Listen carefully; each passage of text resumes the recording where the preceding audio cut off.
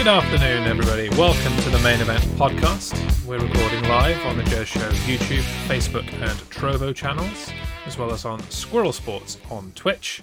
We're going to chat it large about AEW Beach Break 2022 special double episode of AEW television from a couple of weeks ago. I'm Jez.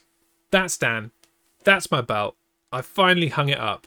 It's taken goddamn a year, more than a year must be. It's a bit like I didn't hang it up when I first had it, and then you had it for ages, and then I didn't hang it up when I got it back. But it's there now. It is suspended in the air. Christ. But it's there now. And just in time for me to lose it, probably. But I can put other things there, like stuff. Flowers? No. I don't know. I'll work that out when the problem arises. Hopefully it won't be an issue, because I will close the gap, the deficit that exists between us in the prediction competition. Keep my belt. Leave it hanging there for all time. It'll be glorious. All right. But how are you on this Tuesday? I'm all right. I'm good. How are you? Yeah, Apart pretty from good. Hanging your belt. Yeah. Well, you saw the entire process of hanging the belt. It only literally took like 3 minutes. I could have done it a long time ago, but I saw him do DIY. It's just one of those jobs that didn't get done. Don't you host yourself, Jez? That would be a good idea, wouldn't it? That would be far too organised. That far too organised. Maybe I'll toddle off and do that as we get into the show in a little bit, but we should probably crack on. This is the first AEW event that we have covered on the Main Event podcast, which does mean that we will have done them all now. We hadn't done an Impact Wrestling until a few weeks ago, and this will be the last of the major American promotions, at least, that we need to cover. There are still some major international promotions that we haven't covered, and I'm sure we will one day, but not today. For newbies, what's AEW? AEW, also known as All Elite Wrestling, is a fairly new company that was started by, among other people, Cody Rhodes, Kenny Omega, the Young Bucks, and the money behind it is the son of Shad Khan, who owns the Jacksonville Jaguars. Tony Khan is the money and technically, the CEO and the head honcho of AEW. Has been a lifelong wrestling fan, so he says, and when you interview him and ask him about stuff from 20 years ago, that seems to be true. He does tell the truth and knows his stuff. It started in 2019. Was really going on a hot run. Got a TV contract with TNT to air Dynamite every week.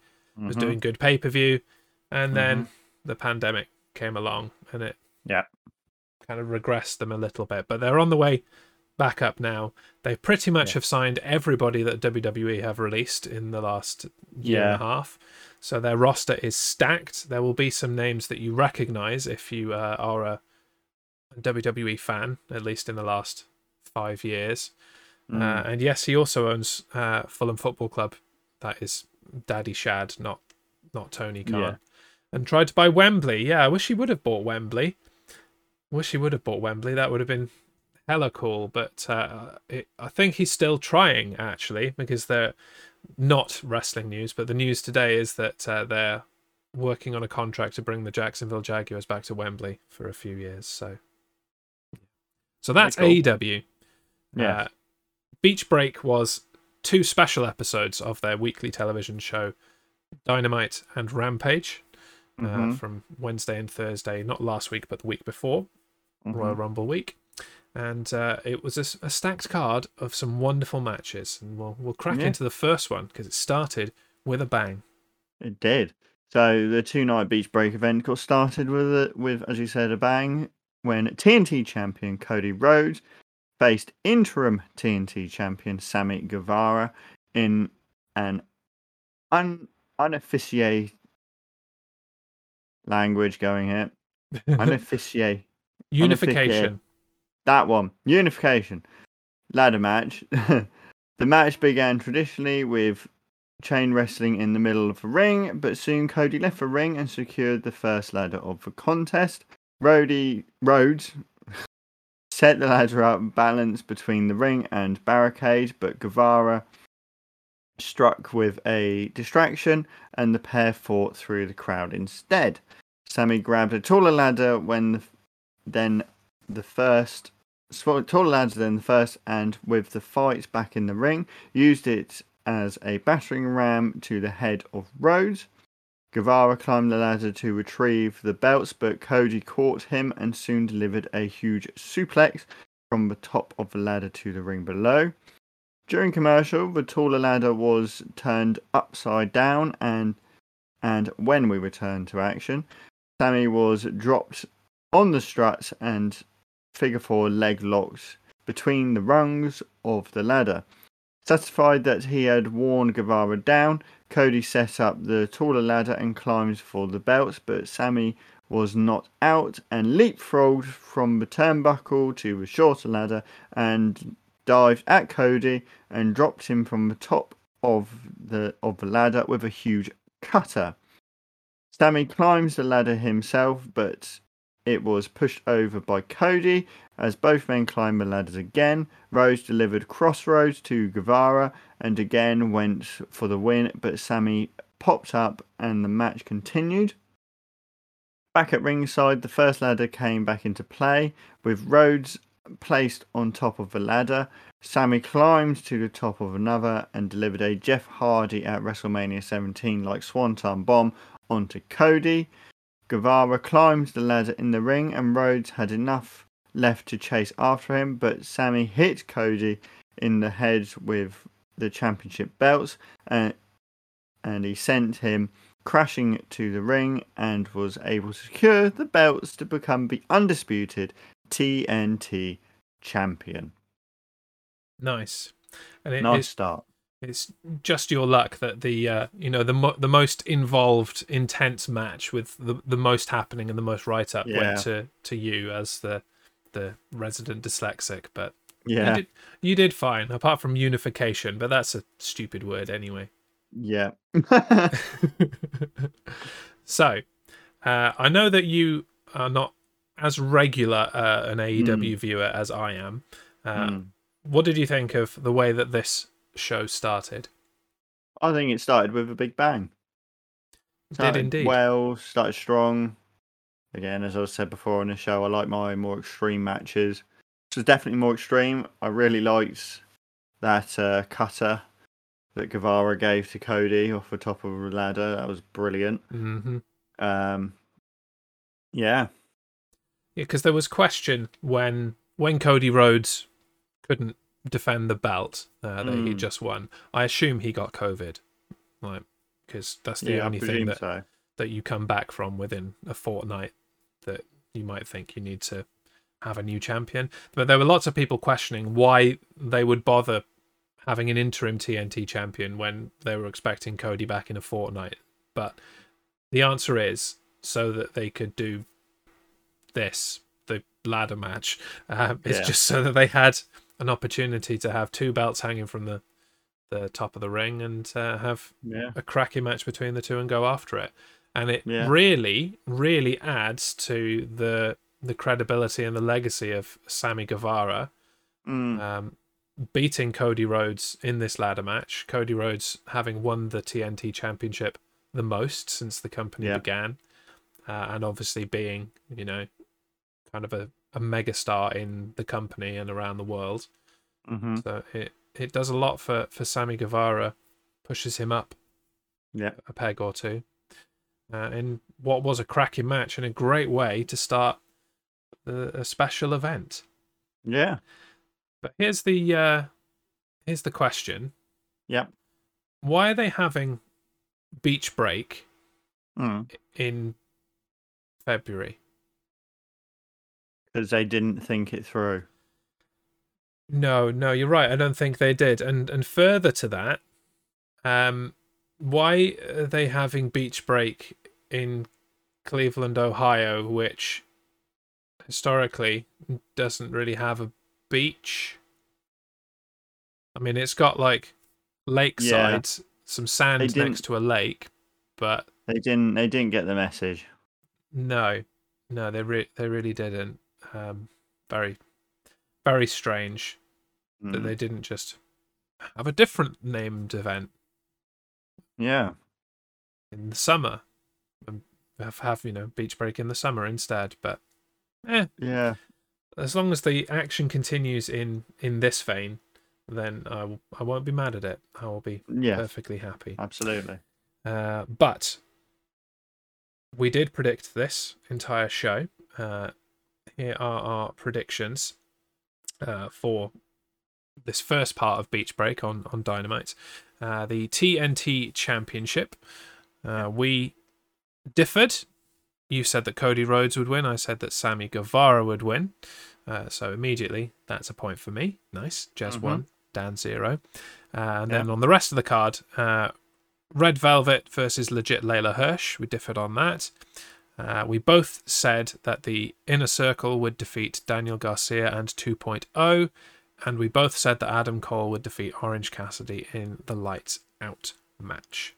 And we'll come back to the second half of the predictions when that becomes necessary later in the night. But it's a good start in getting a point, keeping my belt hanging right there. All right. Now, the next match, not too much to write home about, but this was a television event rather than a pay-per-view event, so you're going to have some throwaway matches. And in the next contest, hometown boy Wardlow took on two jobbers in a 2-on-1 handicap match.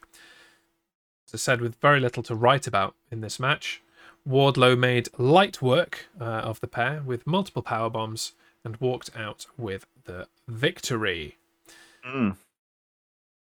Any thoughts? It was a squash match. It was a squash match. It was a match that happened. Yes. Really very much a match happened. This was very much Braun Strowman, or when he was like doing his solo run. They just gave him those loads of matches against random local competitors, didn't they? Yeah. It's basically that. Yeah, and it's just trying to build a bigger rift between Wardlow and the rest of the Pinnacle, especially MJF. So it's working in that sense. It didn't take up too much time, and we're good to crack on into the next match, which was worth the time, and with some cracks beginning to form in the Inner Circle. Chris Jericho, Santana, and Ortiz took on Daniel Garcia and 2.0 in the next contest. Jericho was set to start the match, but Santana blind tagged himself in and got the fight started himself. He got the fart started, Dan. Oh dear. You couldn't do it if you tried. While the opposition teamed well, tagging in and out all three members of their trio, Santana and Ortiz kept the match between each other, refusing to tag in Jericho. Chris Jericho would be the difference in the match, though, as he hit the Judas effect to Matt Lee from outside the ring, allowing Santana to pick up the win. Twisted fart starter, says Tamsin. Yeah. But it was a good fart. So yes. Yeah. I'm liking the sort of breakup of the Inner Circle, like sort of cracks beginning to form. Quite interesting. So yeah. I mean they haven't really used them as a stable outside of fighting the Pinnacle. There's no real point, especially now that Jericho's turned face again, and dragging all of the stable with them turning face. There's really no purpose in having a babyface stable like that. So I think it's good that they're going to split it up a little bit. Maybe it's a little bit too big. Maybe they just splinter off Santana and Ortiz and keep the rest of it. I don't know. But from a kayfabe point of view, you can absolutely see the point of Santana and Ortiz. They've really done nothing in AEW, even though they have pretty much been there since the beginning. They debuted a couple of Yeah. weeks into the start of Dynamite, and they've really Yeah. done nothing. They haven't won the tag titles. They haven't No. individually won any titles. They've done nothing. Yeah. So it makes sense. And it'll Yeah. be good to see something happen with them. Be Yeah. that a feud with Jericho first, maybe Jericho and Jake Hager, who Yeah. who's another member of the Inner Circle that's not really doing anything right now. Yeah. Haven't Don't seen Jake see Hager them. in ages. No, exactly, and I don't see them involving Sammy Guevara. He's busy No, doing. he's off doing his TNT stuff. So Yeah. So, but yeah, a bit of story being set up for the future. Interesting to yeah. see. We'll follow it as we go. Maybe by the Mm. next time that we chat AEW, Mm. which will probably be AEW Revolution, unless they have another special television event, which they may. That's what they do. They do. They just make them up as they go along. Go, nah, let's have a special. Let's do it. Yeah. But we'll see as time progresses. Points all round. We both picked the Inner Circle to win. Yeah. Touch and go, but they did indeed pick up the win. So we are now Jez 2, Dan 1. Juan. We move on to the next segment. Yeah. So, in a break from the in-ring action, CM Punk, I know it's not AEW, but it's still CM Punk, made his way to the ring to address the crowd in Cleveland. Punk asked the audience if they were sick of hearing him talk yet, because he said that he was talking, and that's why he was dressed to fight. He was done talking, and that's why he's dressed to fight. He said that he wanted to fight MJF and wanted to call out Friedman. That's what the F stands for in MJF, Dan. Friedman. Oh, does it? I never paid attention. Friedman out for a fight on that very night. That rhymes. He didn't expect him to answer the call and would instead send one of the Pinnacle teammates.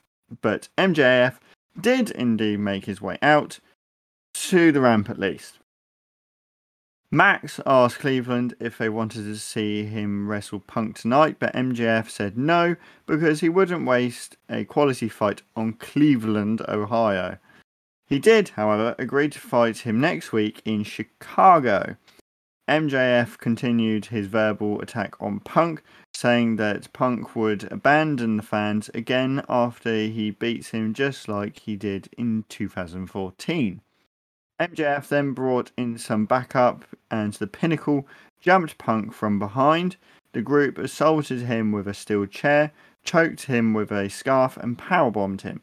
MJF then sat on him cross-legged and closed with a statement that next week Punk's journey would end where it began, Chicago, Illinois. Yes. Another in a long series of fantastic back and forth verbal promos from these guys. It's been a long setup. It's been cracking. It's a shame that we're just having it on a kind of regular Dynamite, rather than on this one that was a special event in Beach Break.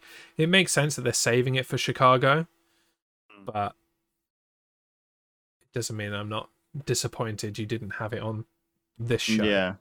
Yeah. There are definitely some things that could have been left out of this Dynamite to accommodate this MJF versus CM Punk match. But yes, Friedman is his last name. He's Maxwell Jacob Friedman. Maxwell MJF. Jacob Friedman. Okay. Yeah. The more you know. The more you know. So, how are you finding CM Punk in AEW? Obviously, he was missing from wrestling for a while. Yeah. I really don't know how to feel about CM Punk at the moment. Yes, he's doing good things and all that, but I don't know. When he first came back, yes, I was excited for it and all that, but now it's kind of like my excitement's kind of fizzled out a bit. I don't know why. It was a massive deal that he was coming back to wrestling after however long it was, 7 years. possibly. 7 years, I think it was. Yeah. And obviously now that shine has worn off a little bit. I am kind of in the same boat as you. I am still excited to see CM Punk wrestle different people, but not as excited as I was to just see him step back into a ring and talk on the mic. That I think that's really what people wanted him to do more than anything outside of wrestling, was to just talk, because he's a cracking promo. But I see what you mean. The shine has come off a bit, and it's not like Bryan Danielson, where we saw him wrestle week after week after week after week after week for a while and really get a few more matches in. Like, they're really using CM Punk sparingly in matches. And I think I would like to see him in some, just tag team matches and things to help just build like matches. That. Like, why aren't we getting things like CM Punk and, I don't know, whoever's facing the Pinnacle at the time, whoever it is that completely forgotten names. Shotty Lee Johnson and Brock Anderson. Why didn't we have Shotty Lee Johnson, Brock Anderson, and CM Punk against FTR and MJF, so that you could tease having MJF and CM Punk come to blows, but they never actually did, because FTR did all the work, and then you get to see things like FTR actually being in the ring with CM Punk, which they're not going to do any other way unless CM Punk finds a tag team partner and enters the tag team division. So I think the way that to add that excitement level is to just have him in the ring more. Yeah, absolutely. And maybe that will happen. He needs to decide what ring gear he's going to wear. He does. I think he's working up his self-confidence a little bit. Because he's been through a few different sort of ring gears since he's been back. He's had the tights, he's had his old trunks, he's had like shorts. It's like, make your mind up.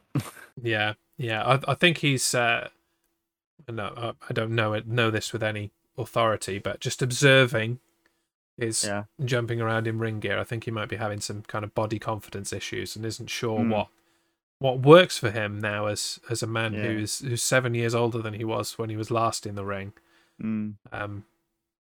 Things start to change, Dan, as you get older.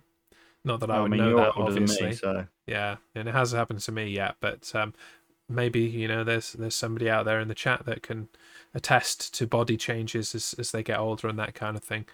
Anyone out there with body changes? Research one, perhaps, as the elder statesman of the chat. That will settle down. He'll find something he likes and is happy with, and can wrestle in, most importantly. Isn't too baggy, because he historically has worn very tight things so that they don't get in the way when you do the chain wrestling and all that kind of stuff. So I am slightly old, he says from not here. His little acorn said it.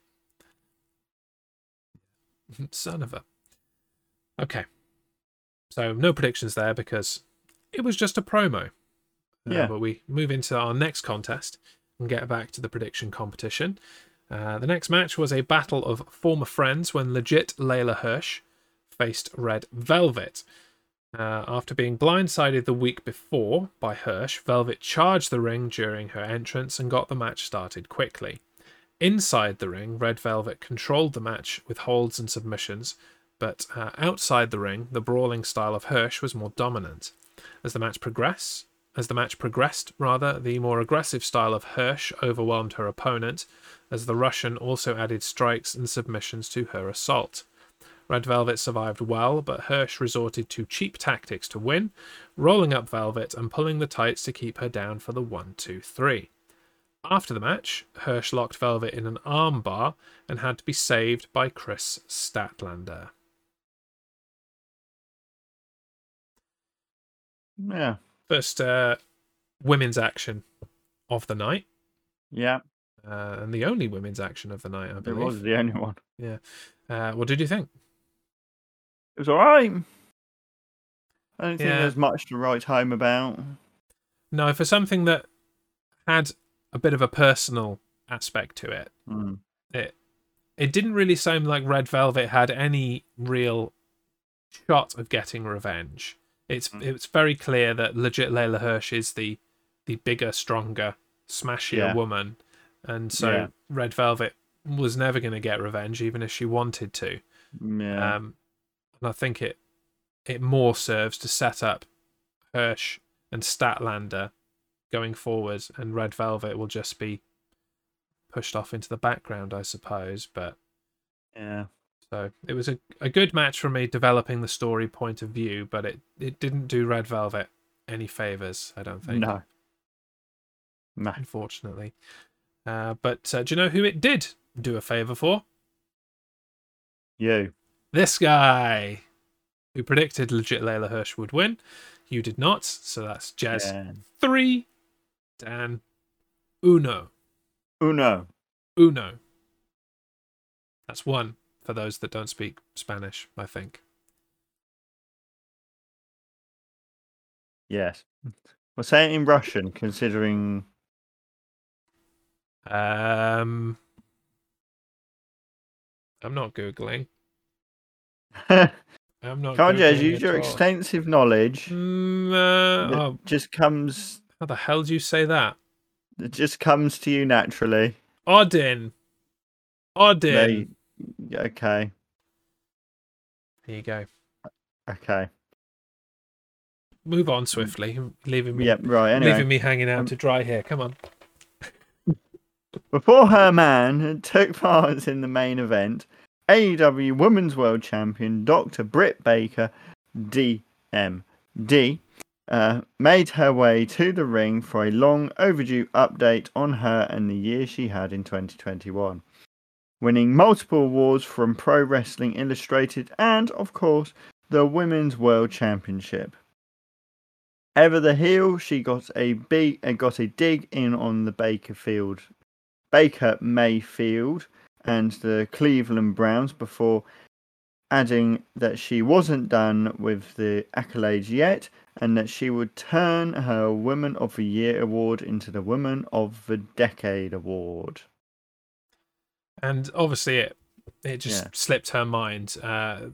Another accolade in 2021 was that she was the Main Event Podcast Female Wrestler of the Year, but notorious for her shocking memory, that Baker. So we'll let her off. But next year, when she's listing off her accolades, if she wins again, she might, then she better list it. That's all I got to say. Yeah, better. Yeah, didn't even display her plaque in the ring. No, she didn't, did she? Which it's disappointing, really. But anyway, we move on. I personally, as an American football fan, enjoyed the digs at Baker Mayfield and the Browns. That was fun. For those that only watch kind of AEW and don't understand the context of that, Britt Baker's from Pittsburgh. Pittsburgh is one of the Pittsburgh Steelers are the main rival of the Cleveland Browns. They're not far from each other. They're fairly neighboring. It's kind of like a derby in soccer, or it's just a big rivalry. So when she turns up in her yellow and black, which are the colours of the Pittsburgh Steelers, and lords over the Cleveland Browns that they're not very good, it's just pure entertainment for a guy like me. But for someone who didn't understand all of that, what did you think of the promo? Yeah, I thought it was good, actually.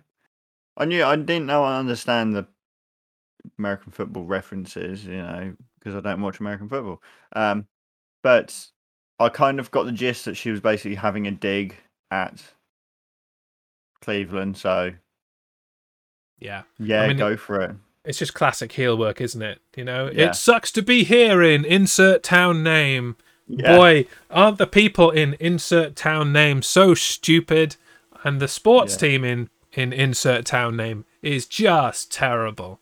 Like it is classic heel work, and I should be sick of it by now with all the wrestling that I've watched, but I'm not. I love every second of that cheap heat Yeah. from heels, and it was Yeah. expertly done here, keeping the references current, and it was just super useful that the quarterback of the Cleveland Browns is called Baker Mayfield, and she's Britt Baker, so she could throw that together and be like, yeah, it's okay, Cleveland. Yeah. The Baker you can rely on is here Yeah. now. So it was beautiful, and I enjoyed every second of it. It was all good. Apart from her not bringing out her main event podcast Female Wrestler of the Year award, but Oh yeah, that's the bad bit. yeah, next time. Yeah. And on that note, we'll crack on to the main event. Let's go and see Adam Cole, Dr. Britt Baker's man, as we mentioned earlier. And in the Dynamite main event, it was a personal score that would be settled in a lights-out match with Adam Cole facing off against Orange Cassidy. After Cassidy symbolically crushed his sunglasses, the two went to war, starting the contest with stiff right hands. The match spilled outside of the ring, and each man found themselves bounced around ringside. As Cole went for a steel chair underneath the ring, he pulled out not only the chair, but Danhausen as well, who stuck his thumb up at Cole, not in the kind of Orange Cassidy lazy kind of way, before just leaving the arena. After Cole weakened the hand of Cassidy, crushing it in the ring steps, he went for more weaponry under the ring. No Danhausen this time.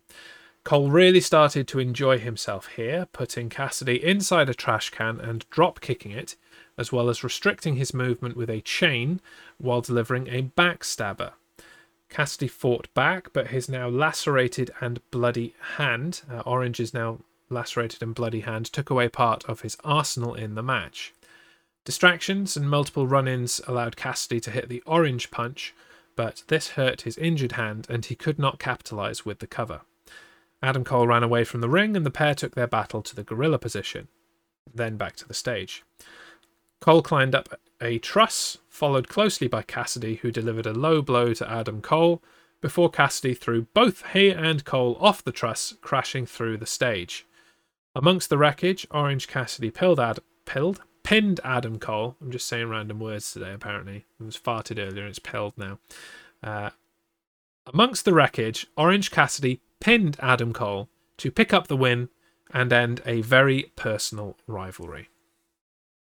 And very good. In true main event podcast style, we agreed on this one. Yeah. But this time it resulted in nothing for either of us because we both said that Adam Cole would win. And looking at it now in the cold, hard light of knowing who wins, of course, Orange Cassidy won. They like to favour the guys that have been there from the beginning rather than the guys who've been there for a cup of coffee like Adam Cole. So it makes sense that at the end of this rivalry, the babyface Cassidy would come out on top. So more the fool me. Yeah. For making the wrong choice there. Yeah. But you enjoyed this match, it sounds like. I enjoyed it. There's a few bits that I just thought were a bit pointless and a bit dumb, like Danhausen. Yeah. That was very pointless. People are very excited about Danhausen. And I don't know a damn thing about him or why people are excited or anything, really. I did Google him and I've watched a few videos of him and he just seems like a bit of an idiot.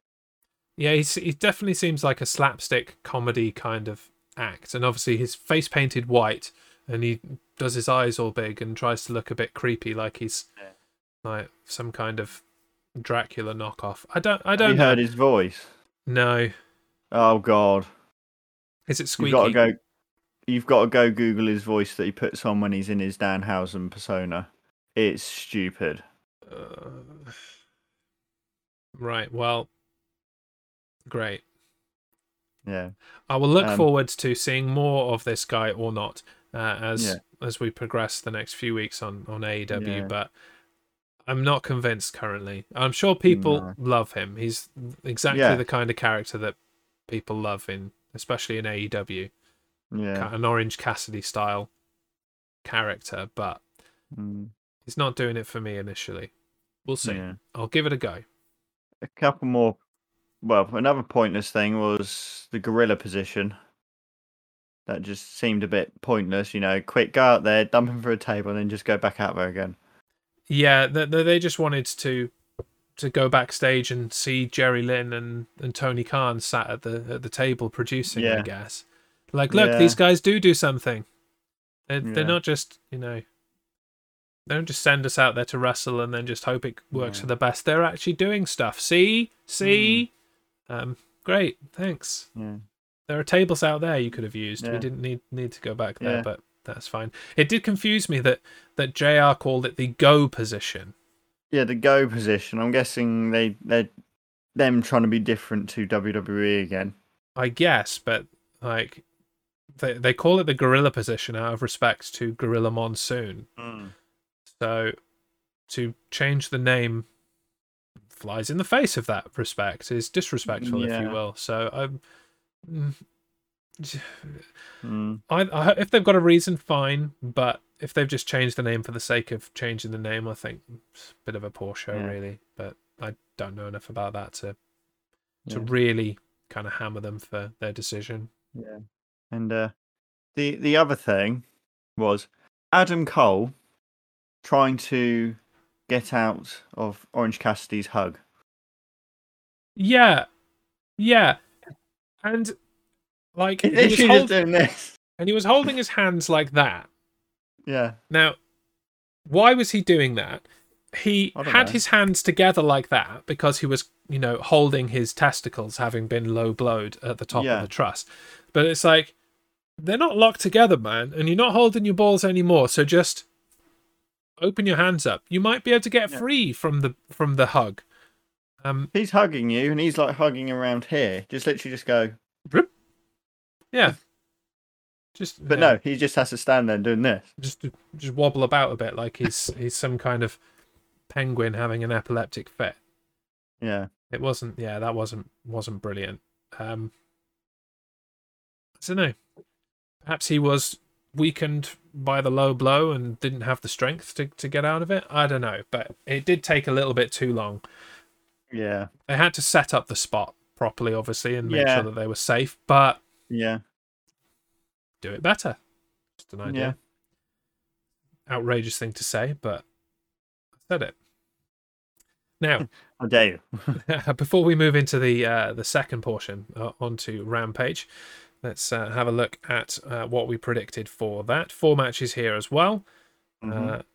Lee Johnson and Brock Anderson versus FTR. You went FTR. I went not FTR. We agreed on everything else. Jon Moxley to beat Anthony Bowens. Jurassic Express to retain the AEW World Tag Team Championships against Private Party. And Jade Cargill to retain the TBS Championship against Julia Hart. Nice and simple. And onwards we shall stumble.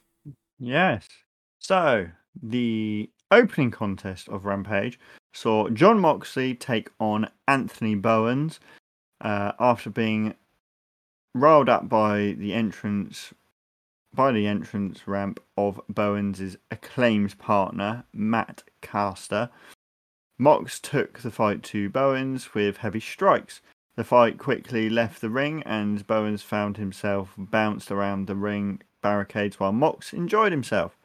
Back in the ring, things became more even as Bowens was able to finally get in some offense thanks to the distraction of Max Caster.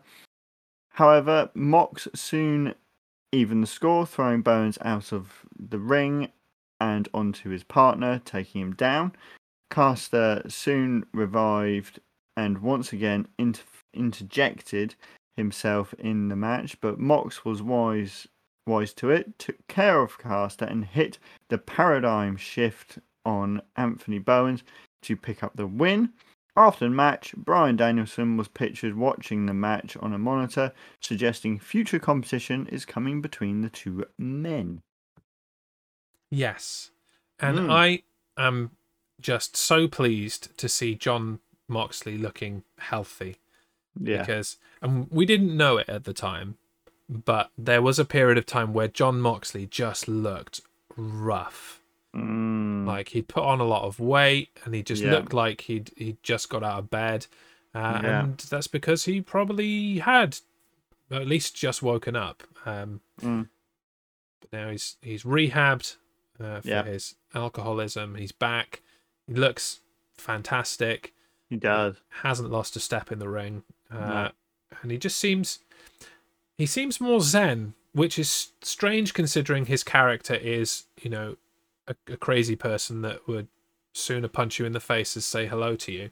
But he looks like a really zen crazy person. Yeah. If that's a thing. Well, it is now. It is now. We've just coined the phrase. A zen crazy person. Greetings, Will. Dropping some BCW emotes. Welcome. Did you enjoy this match? Yeah. I always enjoy a Moxley match just because he can be quite funny as well. So yeah. Yeah, I mean, it was what it was, and it's just a few matches to get Mox back in the swing of things before pushing him onto a big rivalry with somebody else, I would expect. But I feel like Anthony Bowens and Max Caster, that's Max Caster, not Matt Caster, by the way, were fantastic antagonists. I really like his entrance raps. And again, that's classic heel work. Insulting the crowd, insulting the opponent, and just generally being obnoxious. They're really good at it, and it was a lot of fun. So good stuff. A point each for us in the prediction competition because we both correctly predicted John Moxley. Increases both by 1. Jez 4, Dan 2. And we'll crack on. Yeah. The next contest saw Shotty Lee Johnson and Brock Anderson versus FTR, and started quickly without ring entrances or introductions. In the early going, Johnson and Anderson held their own well against the more experienced FTR, including a prolonged technical battle between Brock Anderson and Dax Harwood. Anderson would return to the ring later off the hot tag of Johnson and cleaned house before getting a near fall on Cash Wheeler. Johnson tagged back in and picked up a near fall of his own before the battle turned to ringside, where we saw a battle of former 4 horsemen, Arn Anderson and Tully Blanchard. This distraction was enough for FTR to deliver a spike pile driver to Shotty and collect the 1, 2, 3. Yeah. Yes. Now, why did I put on your on the thing that you... Oh no, this is where we differed. Never mind, I'm being a dum-dum. I'm confusing myself. This is the match that we differed on, isn't it? Yeah. And you got it right. Yeah. I regret to say. And again, kicking myself because of course FTR win. Yeah. Why did I think they wouldn't? Dumb, Jess. Dumb, I don't dumb, know. dumb. Very dumb. But regardless, it was a match. What did you think? It was alright. That's about it. I think this is the most we've seen of Brock Anderson, especially on main television anyway. They've done a lot on Dark, their YouTube series of Dark matches.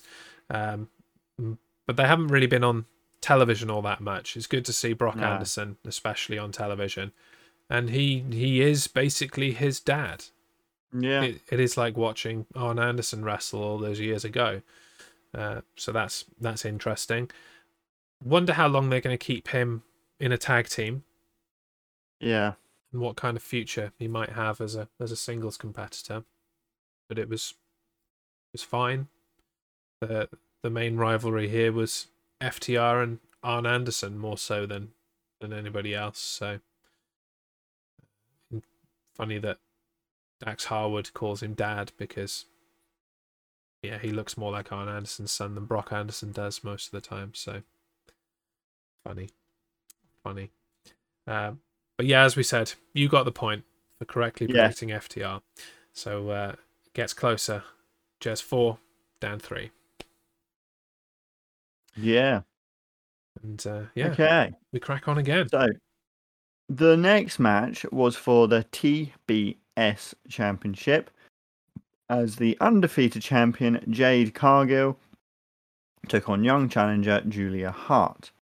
The champion, Cargill, used her size and strength to dominate her challenger and show off with press-ups and sit-ups. Hart's got some offense in during the match, but this just pissed Cargill off, and the champion retained her title with Jaded, which is her version of the Glam Slam. This was basically a squash match. Yeah, squash match. It was a filler. There's not really a whole lot to discuss in terms of the match. This was like the Wardlow match. Just for a championship. Yeah, exactly. And that's fine. It's a television championship, basically. It should be defended on television, and then there should be wins stacked up by the champion. So it's all good. But we don't really need to talk heavily about it. I'm going to ask you 2 questions. Oh, God. First, what do you think of Jade Cargill? She's right. Yeah. She's definitely an impressive looking athlete. She is. I'm not sure that she has the level of in-ring prowess that earns her the position that they are giving her. I don't think that she is as good in the ring as several of the other females on the roster who might flourish better in that spot. I don't know. It's just a passing opinion. But yeah, something not quite resonating with me as a viewer. I don't know what it is, though. Maybe it's her manager. I don't like that guy. He's weird. Or the guy with the neck brace. Yeah. Is it Smart Mark Sterling? Is that his name? I don't know. I didn't pay attention to him. It's a bit weird. But yeah. So that's question number 1. Yeah. That was basically in a word, it was meh. Meh. Might be the same answer for the next question.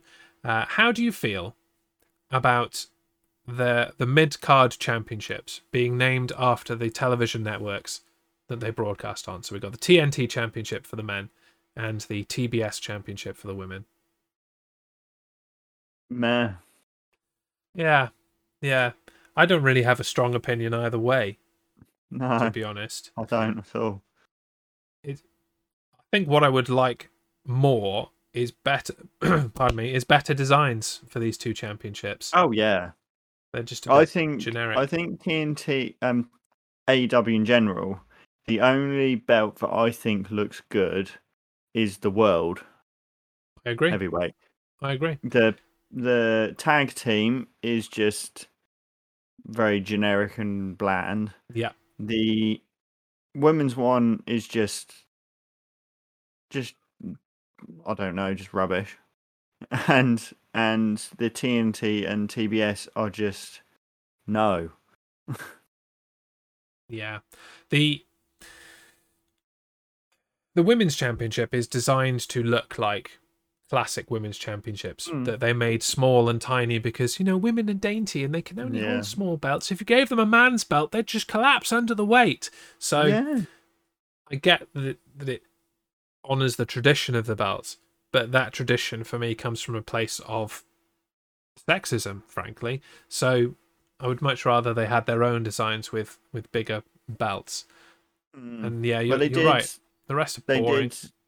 They did change the women's belt, didn't they? Because it was ridiculously even smaller before. Yeah. It was like that big or something, wasn't it? Yeah. It was tiny. So they did make it bigger. But even so, it's like, no, just the size ain't going to do anything to it. It's still a rubbish design.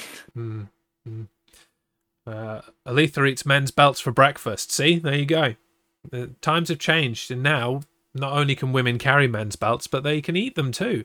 That's progress, Dan. There you go. It's 2022, and damn it, if women want to eat belts, we should goddamn let them. There you go. You can eat the metal and the leather. Yeah, I'm not sure that. Nice. Yeah, they're not vegan, that's for sure. No. Unless it's the Daniel Bryan sustainable WWE Championship that he had a few years ago. And Future Wolfington doesn't like belts at all. How do you keep your trousers up? String. maybe, I don't know. But it is fine that he doesn't like belts because I will quite happily keep them. I will happily keep all 14 of mine. You don't like belts. What are you talking about? I hate belts. I've got no evidence that suggests that you like belts. Ignore this behind me. I often do. Otherwise, I would be insanely jealous. So, squash match. We picked Jade Cargill. Jade Cargill each. Jade Cargill 1. Jez 5. Dan 4. We move into the last match. The final match of Beach Break and the main event of Rampage, which was for the AEW World Tag Team Championship, with Jungle Boy and Luchasaurus, accompanied by Christian Cage, defending the gold against Private Party, accompanied by Matt Hardy and The Blade. As Jurassic Express made their way to the ring, they were distracted by future challengers Austin and Colton Gunn in the crowd, which allowed Private Party to jump the tag champs and start the match. They got Jungle Boy in the ring immediately and hit Jin and Juice, but Jungle Boy was able to kick out of the cover. Private Party continued to double team Jungle Boy, but he was still able to make a tag to Luchasaurus, which sent the challengers scurrying from the ring. With the referee occupied by Private Party, Matt Hardy and the Blade attacked the knee of Luchasaurus with a steel chair. With his dinosaur weakened, Jungle Boy evened the score with a series of dives from inside the ring to out, keeping the attack on Private Party. The action remained chaotic as the match progressed, with the referee doing little to prevent illegal men from taking part in the match, but the champions were eventually able to retain, defeating Private Party with the Thoracic Express, which is a cracking name. After the match, the Gun Club stormed the ring and left the champions laying as Beach Break came to a close. Thoracic Express, Daniel. They're called Jurassic Express, but their move hurts your back, so it's Thoracic Express. Yeah, I get it. Someone pay them more money. That's fantastic. Oh, that's Jez happy. I'm sure Tamsin appreciates that name as well.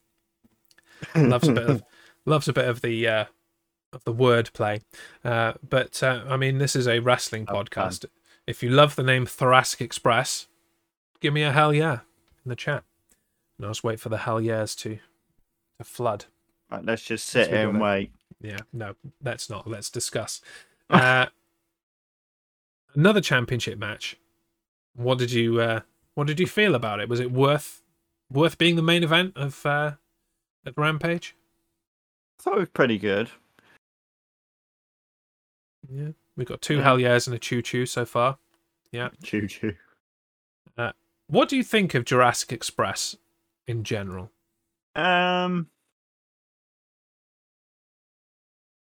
Meh, really. Yeah. Them in general, meh. You're not a big fan? Not particularly. I'm not. It's not like I don't like them. You know, I just don't love them. Fair enough. You know, I'm kind of.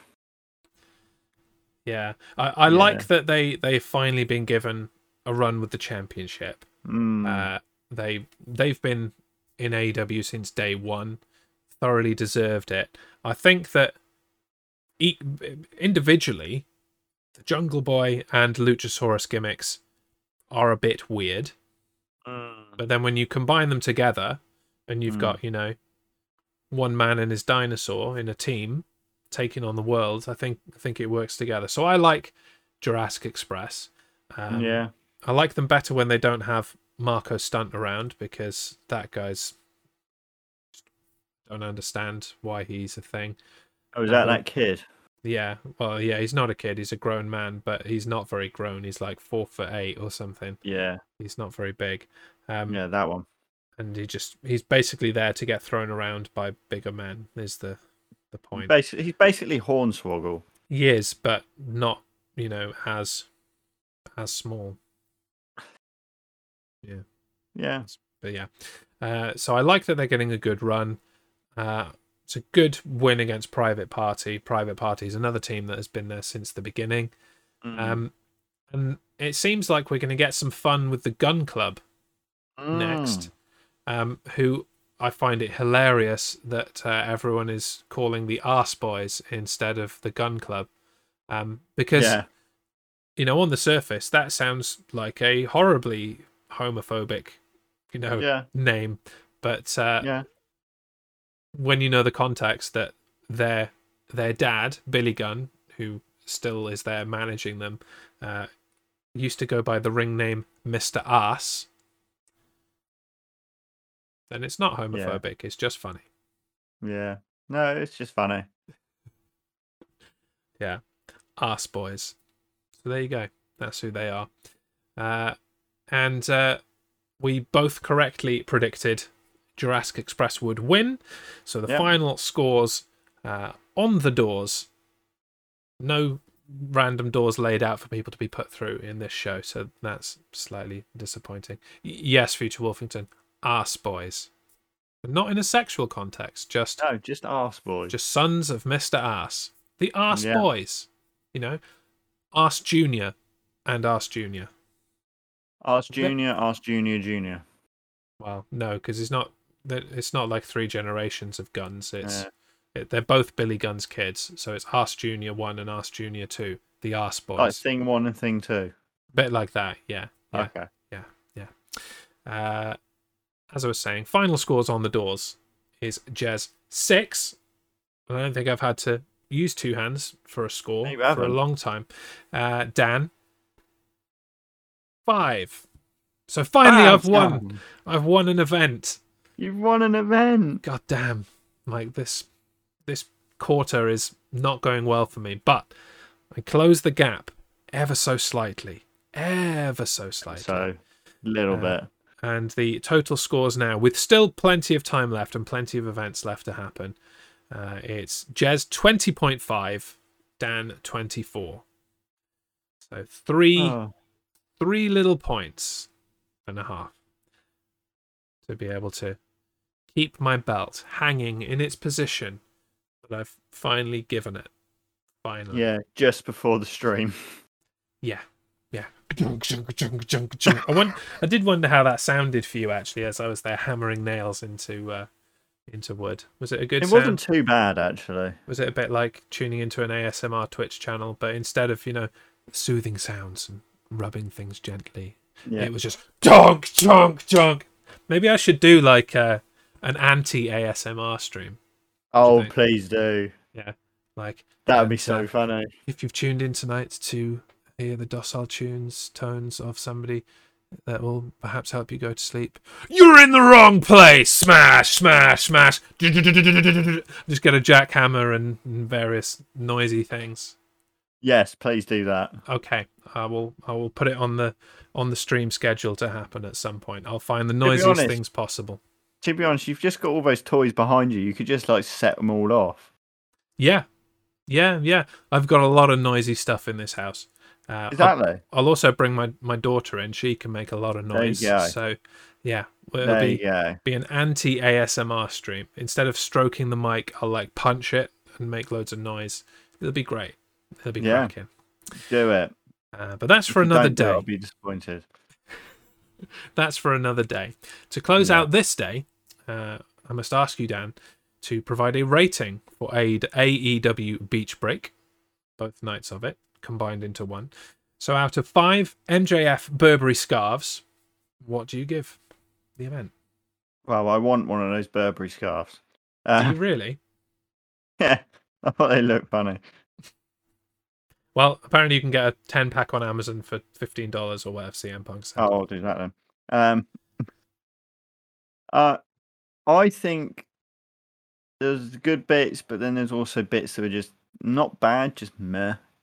So I think I'm just going to go down the middle and say 2.5. Oh, okay. I think that's a bit harsh considering the 2 cracking matches that we had on Dynamite, in the ladder match and the lights out match. I see what you're saying, that it wasn't a spectacular event. There was a lot of filler. But I think I'm going to be more more generous than 2.5. I'm going to go 1 whole point above you and give it a 3.5. Did you take into consideration that Britt Baker didn't mention our award? I did. It would have been Okay. it would have been 107 out of 5 if she had actually name dropped us live on AEW Dynamite. Yeah. Fair enough. Would have been worth the extra points, I think, but she didn't, so they lose out. They don't get the extra points. Yeah. 3.5 it is from me. Yes. That is Beach Break. Next time that we will be live is not next Tuesday at 4 p.m. Differing slightly next week to kind of work around the changing wrestling schedule that's happening because they're going back to Saudi Arabia and WWE and all kinds of crazy stuff. NXT Vengeance Day will take place a week from today on February the 15th, but that'll happen a lot later in the day than we are right now. So we're going to discuss it almost immediately. We're going to come back for our next show on Thursday, February 17th, in the evening, where we will discuss NXT Vengeance Day in all of its glory. So a special day, special time, and then we'll get back to normal the following Tuesday. So yes, don't come here next Tuesday afternoon. No. Find something else to do. I might do my noisy not ASMR stream or something. Yes, do it in this spot. But I may do something else. Who knows? But there will be no main event podcast on Tuesday next week. It's Thursday evening instead. Yes. And there we have it. We wanted to be finished by 5. How about that, Dan? It's 4:59. Gosh. Boom. We're going to finish on the dot. How'd you like that timing? What we like. It's probably the most efficient timing we've ever done in our entire lives. Yeah. So we'll see you next week. I've been Jez. That's been Dan. And I've been Dan. Forgot that you do that. And and this has been the Main Event Podcast. Can't have it all perfect, Dan. We've got to cock up somewhere. Yeah. See you next week, folks. Bye-bye. Bye.